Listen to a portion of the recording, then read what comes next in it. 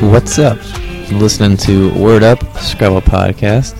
This is episode 50, also known as the podcast formerly known as the Weekly Scrabbler Edition. That's right, I decided I've done 50 episodes of this, and it took me that long to finally come up with something more creative than the Weekly Scrabbler. So, I'm not so sure it's that much more creative, but I'm going with Word Up. You can let me know you're listening at scrabblepodcast@gmail.com, and you can give me suggestions there as well. And let's get started. Got a few quizzes for you. First one's going to be a Spot the Phony quiz. These are all words that end with the word brain. They're a bit longer. First one is bird brain. We have end brain, lame brain, mid brain, or pea brain. To figure out which one is not a good word. Answer at the end on that one and these two. We have the sneaky second quiz, which is an ordinary word that has an uncommon anagram, and the word is consist. And the low probability bingo of the week. And the letters are A-E-J-L-O-U-Z. Answers at the end. Alright. Closing out the extension series that I started using all the high probability bingos you can get from Tisane plus a letter. And it's appropriate that we're closing it out with this one because it's pretty awesome in my opinion. The word is Tawnies, T-A-W-N-I-E-S, which you get from Tisane plus W. And you can extend that in the front with Mulliga to create mulligatawnies. So you have M-U-L-L-I-G-A, Tawnies. And it's a curry-flavored soup. And, of course, you also have mulligatawny in the singular. But I thought it was appropriate to close out that series with a 7-letter extension to a 7-letter word. Let me know if you've ever played that. That'd be pretty awesome. And in our usual fashion, as of late, I'm going to switch from the long words to short words. And we have, for 3-letter words that you can make from the letters E, F, and R, we have fur, F-E-R, which basically means four. And that takes an end hook of E or N for fern, obviously.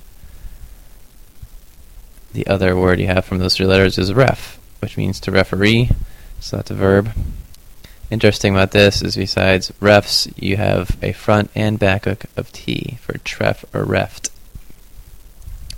And as a bonus on the blog, which is at scrabblepodcast.blogspot.com, I'm going to list the 8 words, 3-letter words, that take a T front and back hook as an effort to get you there.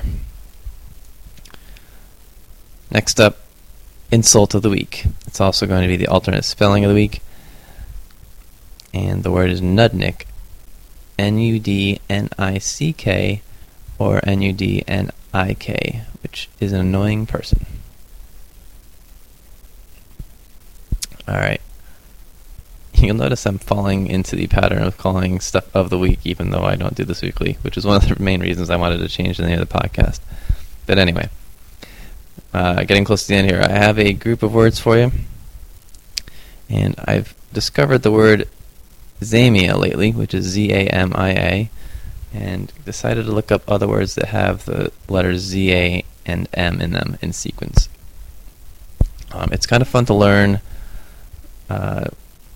words that are longer than 4 letters for the high point ones that are unusual because it kind of gets boring playing like a zap and zag and za. So I found Zamia useful. Here's a few others that are cool. We have Nizam, N-I-Z-A-M, which is a former sovereign of India. And a variation on that word is Nizamate, I think. It's the territory of a Nizam. So that's N-I-Z-A-M-A-T. We also have... Shazam! Yes, thank you, Mr. Disco Genie. That is a word, I like this definition, used to signify a magical occurrence. And out of all these, this is the only one that does not take an S. So we can't say Shazams. Alright, and the long ones here at the end, we have Zamara, Z-A-M-A-R-R-A, or Zamaro, Z-A-M-A-R-R-O, and that is a sheepskin coat. And the final one here is Zamindar, Z-A-M-I-N-D-A-R. It's a tax collector in pre-colonial India. That can also be spelled Z-E-M-I-N-D-A-R. Now here's the tricky part. I'm going to conclude this anyway. Hopefully you'll remember it. If you have the first spelling with the two A's, it takes an I for Zamindari. If you have the second one that has a Z-E-M-I-N-D-A-R, it only takes a Y. So that's good to know. Haven't given you a currency of the week in a while. This is kind of like a bonus edition since it's the 50th. I'm throwing everything in here. And we have Nakfa, N-A-K-F-A. It's a monetary unit of Eritrea, which is a place I have never heard of. So, good to know that one. Has a K in there. And a close relative of the K, we have a JQXZ word. And it's Joual.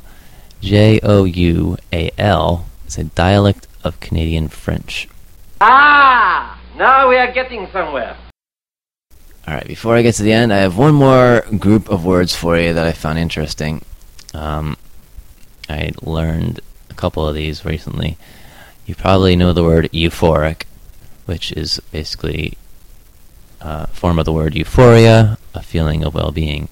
But you can change the R in that to an N for euphonic, which comes from euphony, which is pleasant sound.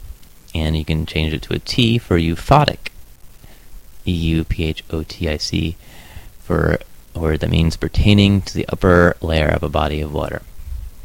Alright, I'm going to close out before I go with over the 10-minute mark here. Quiz answers. The phony was pea-brain. I think I tried it once, because I just assumed it was a word, but it's not. The other ones are, and good to know, is that bird brain, hare brain, and lame brain also can be extended with an ED on the end. But you can't be pea-brained, I guess. Sneaky second answer is toxins, but not the X word. It's T-O-C-S-I-N-S. It's an alarm sounded on a bell. And the low probability bingo, this is a pretty cool one. It's azulejo. I think that's how you say it. A-Z-U-L-E-J-O. And it's a type of ceramic tile. Obviously a crossover word from Spanish there. That's about it. Thanks for listening. Again, let me know you're listening at scrubblepodcast@gmail.com. And I'll talk to you next time.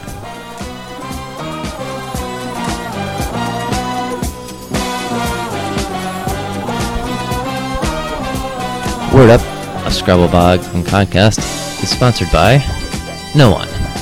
However, if you want to do me a favor, you can visit the blog, scrabblepodcast.blogspot.com, and click on an ad, and I'll make like 10 cents. Every little bit helps. Thanks.